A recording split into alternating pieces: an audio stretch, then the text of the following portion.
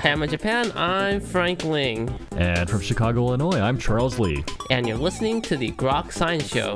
That's right, it's a weekly look at the world of science, technology, and their effects on our daily lives. Coming up on today's program, Douglas Starr will join us to discuss forensic science. So stay tuned for all of this. Plus the Grokatron 5000. And our world-famous question a week. Coming right up. Here. On the Groks Science Show.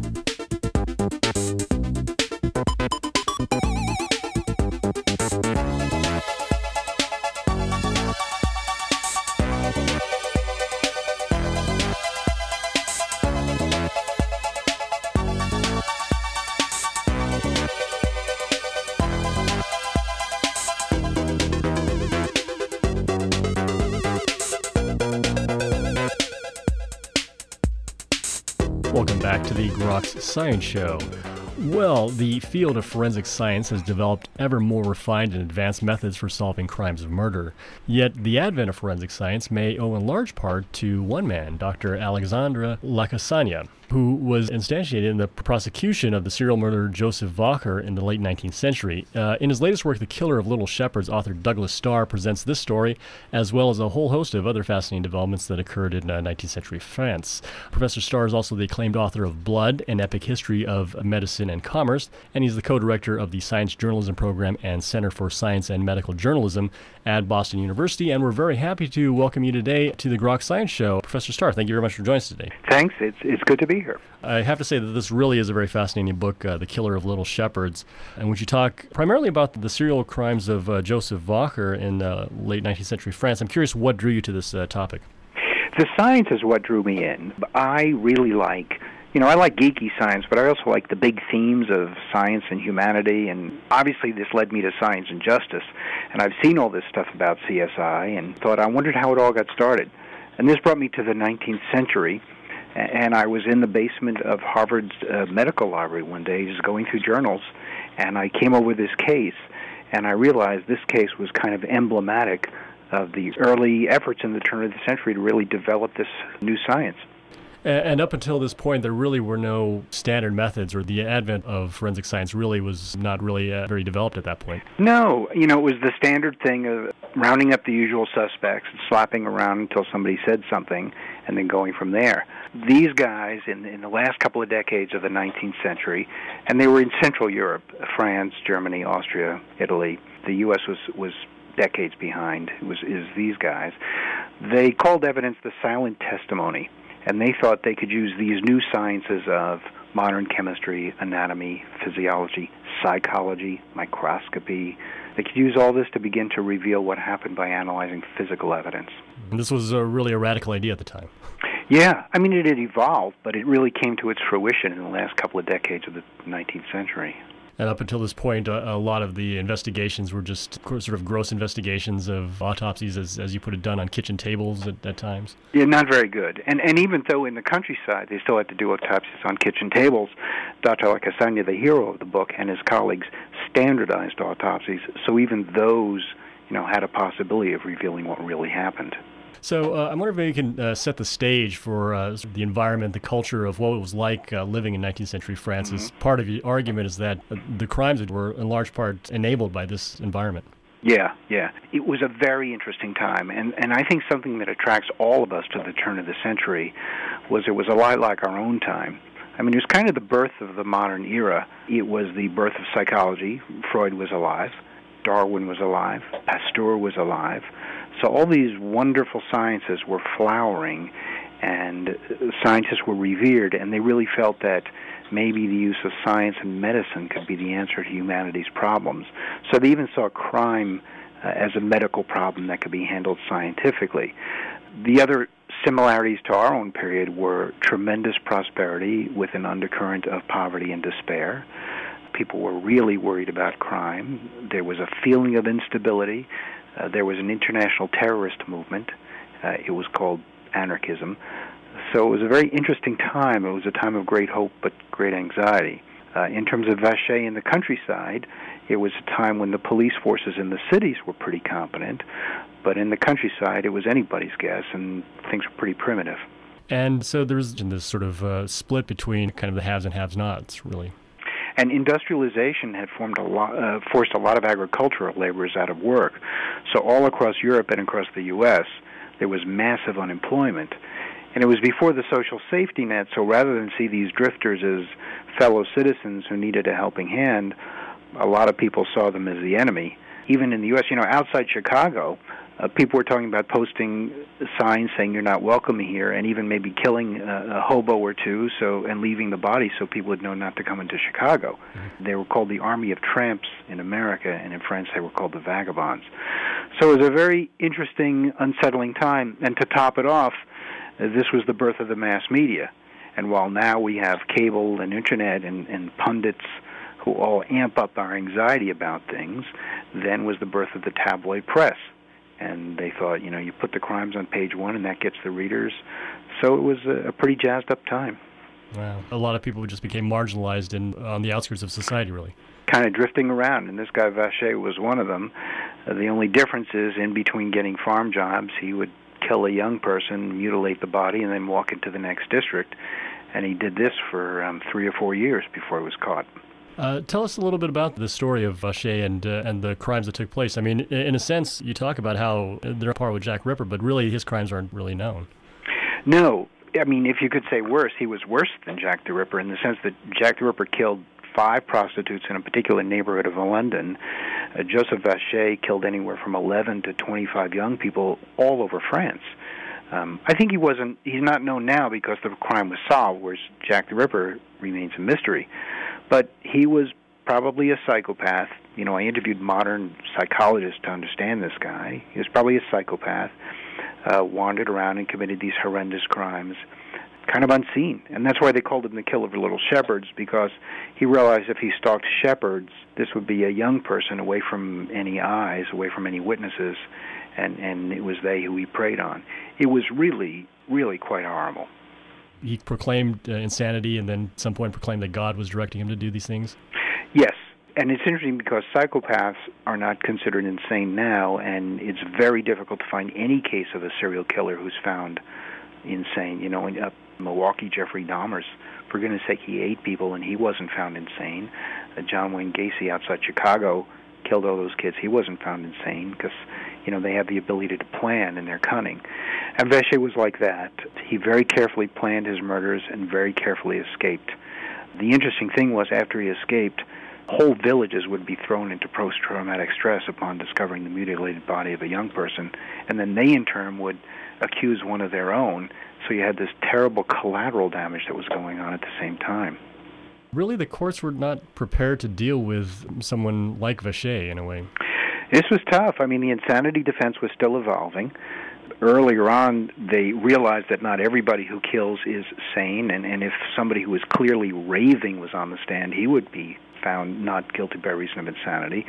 But at this point, it was the birth of psychology, and experts were realizing that somebody could appear rational but harbor insane urges.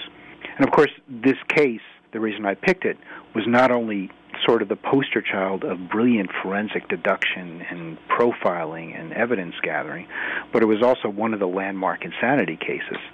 And then after the case, of course, as you know from reading the book, they dissected his brain because this was also the birth of neuroscience. And they had the notion that perhaps there was a lesion or some other malfunction in the brain that caused people to behave this way.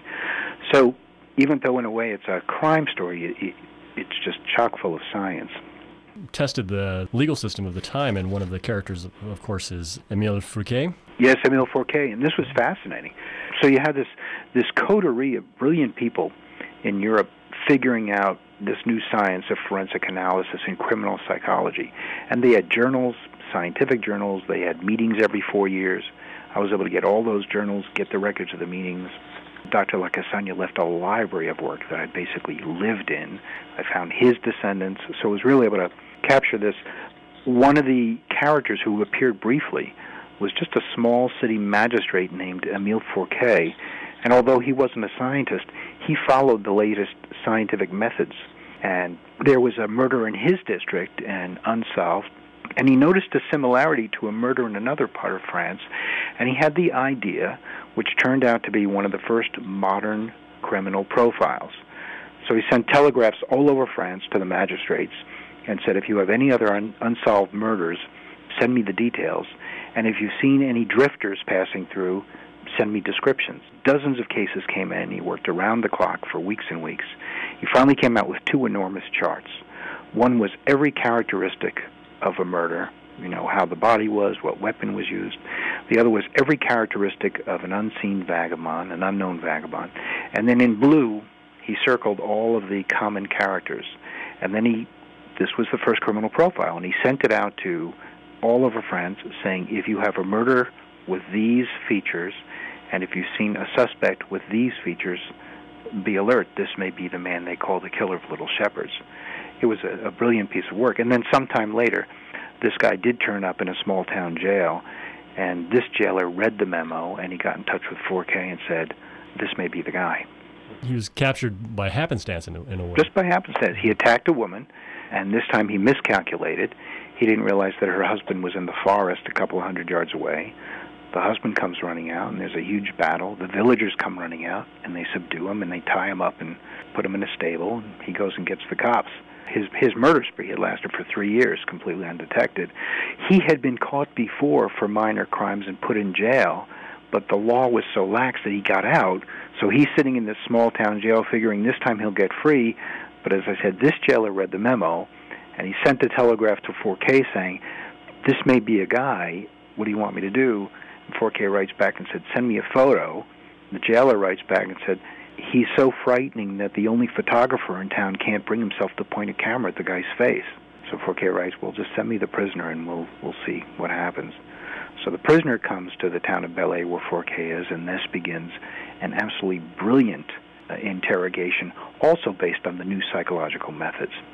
So in brief, what happened is 4K tricks Vacher into confessing. And by the way, this was when, because of psychology, they realized that torture was absolutely inappropriate and counterproductive. He tricks him into confessing. Vacher immediately starts acting insane, and that's when they bring in Dr. Lacassagne, the greatest forensic scientist of his day from Lyon, France. And Lacassagne, in the heart of the book, does a brilliant analysis of Vacher's life, of his techniques, of his method, and in the midst of an incredibly crazy circus of a trial, it's Lacassagne's testimony that finally settles it, and the jury finds him guilty and not insane. And I talk to modern psychologists, even psychologists who deal with serial killers, and they say, they got it right. The birth of forensic science and a lot of the techniques that Lacassagne developed, you think they're still relevant today? Absolutely. The only few things I could think of that he didn't do was they were doing blood spectrographic analysis. He figured out how to match a bullet to a gun, how to match certain knife shapes to knife wounds, the correct way to do an autopsy, biometry, he and his colleagues. They didn't have DNA analysis, and they didn't have fingerprints, but just about everything else that's done today is something that these guys developed. How do you think that popular culture then grabbed onto this idea of forensic science at the time and then into the present era? Well, this is really interesting because we think now of forensic science and the CSI shows, and we all know those are science fiction and they're not accurate, and real forensic science is kind of complicated. But what was the CSI of the late 19th century? Sherlock Holmes. And the public loved it, and even Dr. Lacassagne loved the Sherlock Holmes stories, so much so that he had one of his graduate students write a thesis on how good is the science of Sherlock Holmes. And, of course, that's when things fell apart. The biggest feature being that Sherlock Holmes never conducted an autopsy in his life. Also, Lacassagne and his colleagues worked in teams. You needed a chemical specialist, a toxicologist, an anatomist, an entomologist to analyze insect populations on the corpse. So the public loved this kind of stuff, and it was always in the newspaper, and Lacassagne was an international hero. It's just kind of a shame that he disappeared, and I think we love that stuff now. And I think, first of all, is we love science, and second of all is I think we love the notion that there are people with scientific expertise who could hold the forces of chaos and danger at bay. Don't you think that's something that has universal appeal? I believe so. It almost feels sort of the rational overcoming this irrational act, which is murder in a way. Totally. And, this killer was seen as a wild beast, and the late 19th century was one of the key moments in accepting the method of rational science, even though it had been developed earlier. And we love the notion, as you say, there are rational forces that keep things in order. And when you think of it, life mostly is orderly. Very few people kill other people or even hurt other people. And this was another thing that I found so wonderful, in that these were the people who really started the whole nature-nurture debate, trying to figure out, why would somebody do such a thing?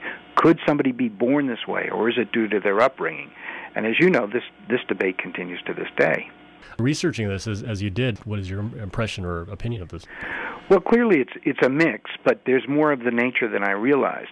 You know, Dr. Lacasagna was involved in this great debate with the leading psychologist of his day, Dr. Lombroso in Italy, and Lombroso was certain that there was something called the criminal type, and that their brain had a certain malfunction, and that people looked a certain way, and you could recognize it when you saw him. Lacasagna would do these demographic surveys and economic surveys, and he felt that it was circumstances.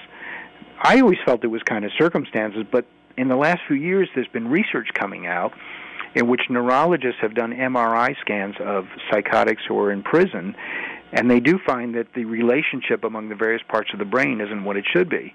And the impulsive part, the amygdala, seems to be a little bit overreactive, and the rational part, the frontal cortex, seems to be a little underreactive.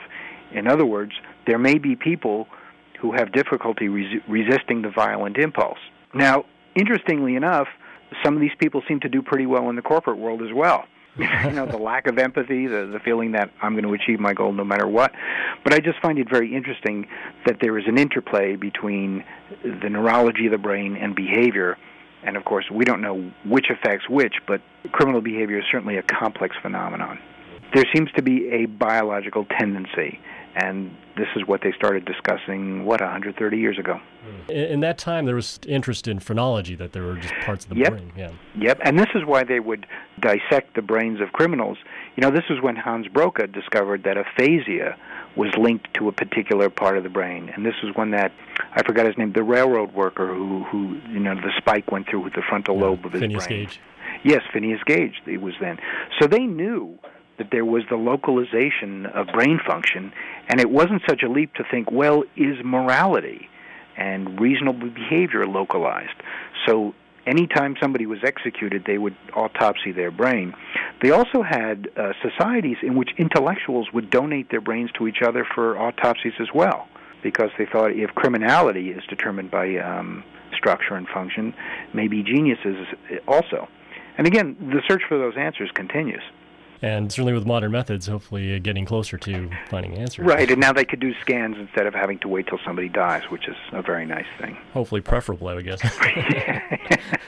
Absolutely. So you actually went through quite a bit of research to actually look at a particular story, going to locations and looking at these things. Did it somehow affect you trying to piece together these stories in any way? It did. I mean, it was 4 years of research, and as I mentioned, in addition to finding the courthouse where it took place and getting all the original records and photographing them, I found the asylum where for a while Vacher stayed and found all the original psychological reports. I went to the villages and spoke to village elders. And then on the other side, I got to know Dr. Lacasagna not only through the volumes of his research and cases, but I met his great-grandchildren who gave me boxes of his stuff. And then the other thing is, you know, after studying their methods, I thought it would also be necessary to sit in on a couple of criminal autopsies. And the Institute of Legal Medicine that Dr. Lacasagna established still exists, and they invited me to sit in on those. So that way in the book, when I describe that kind of thing, it could be quite accurate. So in the question, did this affect me? Yes, I'm not a true crime writer. I'm a science writer who got drawn into true crime because the science was so fascinating. And I will confess that I had a couple of nightmares. A criminal autopsy is a revolting thing. And I also think that the doctors there were trying to put me to the test, and they'd say, oh, come, you have to look really closely at this. And this is a common thing that happens. But it's disturbing material, but also inspiring material. I can't say that for a minute of those 4 years I was anything less than fascinated. Clearly, forensic science has evolved quite a bit in the period since the late 19th century, but how do you think our society compares now in that of the 19th century? And have we evolved to... You know, I think we are evolved. I think certainly there's less racism. Dr. Lacasagna wasn't racist, but I think a lot of his colleagues were. They would jump to conclusions. But in a sense, we've devolved. One of the things that struck me about Dr. Lacasagna was he never stopped seeing criminals as human beings, even though he was their nemesis. And every Sunday morning, he would walk across the city of Lyon to the big prison, and he would chat with the criminals. And he gave them diaries, and they would write memoirs, and he would save their memoirs because he wanted to understand the criminal mind. And the criminals, in turn, grew to admire and even love him because he was the only person that was interested in what they had to say. And through this, he and other criminologists of the time were thinking very carefully about what incarceration meant and what rehabilitation meant. And even he felt that you shouldn't just lock somebody in a cage. One of the doctors at the time wrote, thinking of crime in a medical model, he wrote, we're physicians. Would we prescribe the same drug for cancer, a heart ailment, or a sprained ankle? He said, and yet we prescribe the same drug for the disease of crime, incarceration. He said, why don't we get more specific about that? And they were really actively talking about rehabilitation and restitution. And I'm sorry to say that it seems to me that we've left that discussion behind. And I think it's a discussion worth picking up. I would certainly agree with that. Looks like we are running slightly out of time. I wonder if maybe you just have some final words to close on your book here, The Killer of Little Shepherds. These are fascinating characters. I wasn't attracted to the killer, but it was necessary to understand him. And obviously he was self-pitying and felt wounded by society. I was particularly attracted to La Cassagne and his brilliance and humanity. And when you think of the good this guy did and the good of his colleagues did, so maybe they didn't invent germ theory and maybe they didn't invent psychology, but the science that they worked on, not only forensics, but criminal psychology, in terms of the number of people who were no longer being falsely accused and the number of people who were put away as should be, and just this notion of making the human race more civilized, I think their names should be up there along with Pasteur and Darwin and Roca. I think these guys were absolutely amazing, and one thing I hope to do with this book is bring them back to people's attention. Fascinating book. It's again called The Killer of Little Shepherds, a true crime story and the birth of forensic science. Mr. Starr, thank you very much for joining us today on the Grok Science Show. Thanks, I enjoyed the chat. And you were just listening to Douglas Starr discussing the forensic science. This is the Grok Science Show. Coming up in just a few minutes is the Grokatron 5000, so stay tuned. If I can reach the stars, pull one down for you, shining on my heart, so you could see the truth. And this love I have inside is everything it seems. But for now I find it's only in my dreams that I can change the world. I will be the sunlight in your universe. You would think my love was really something good. Baby, if I could change the world.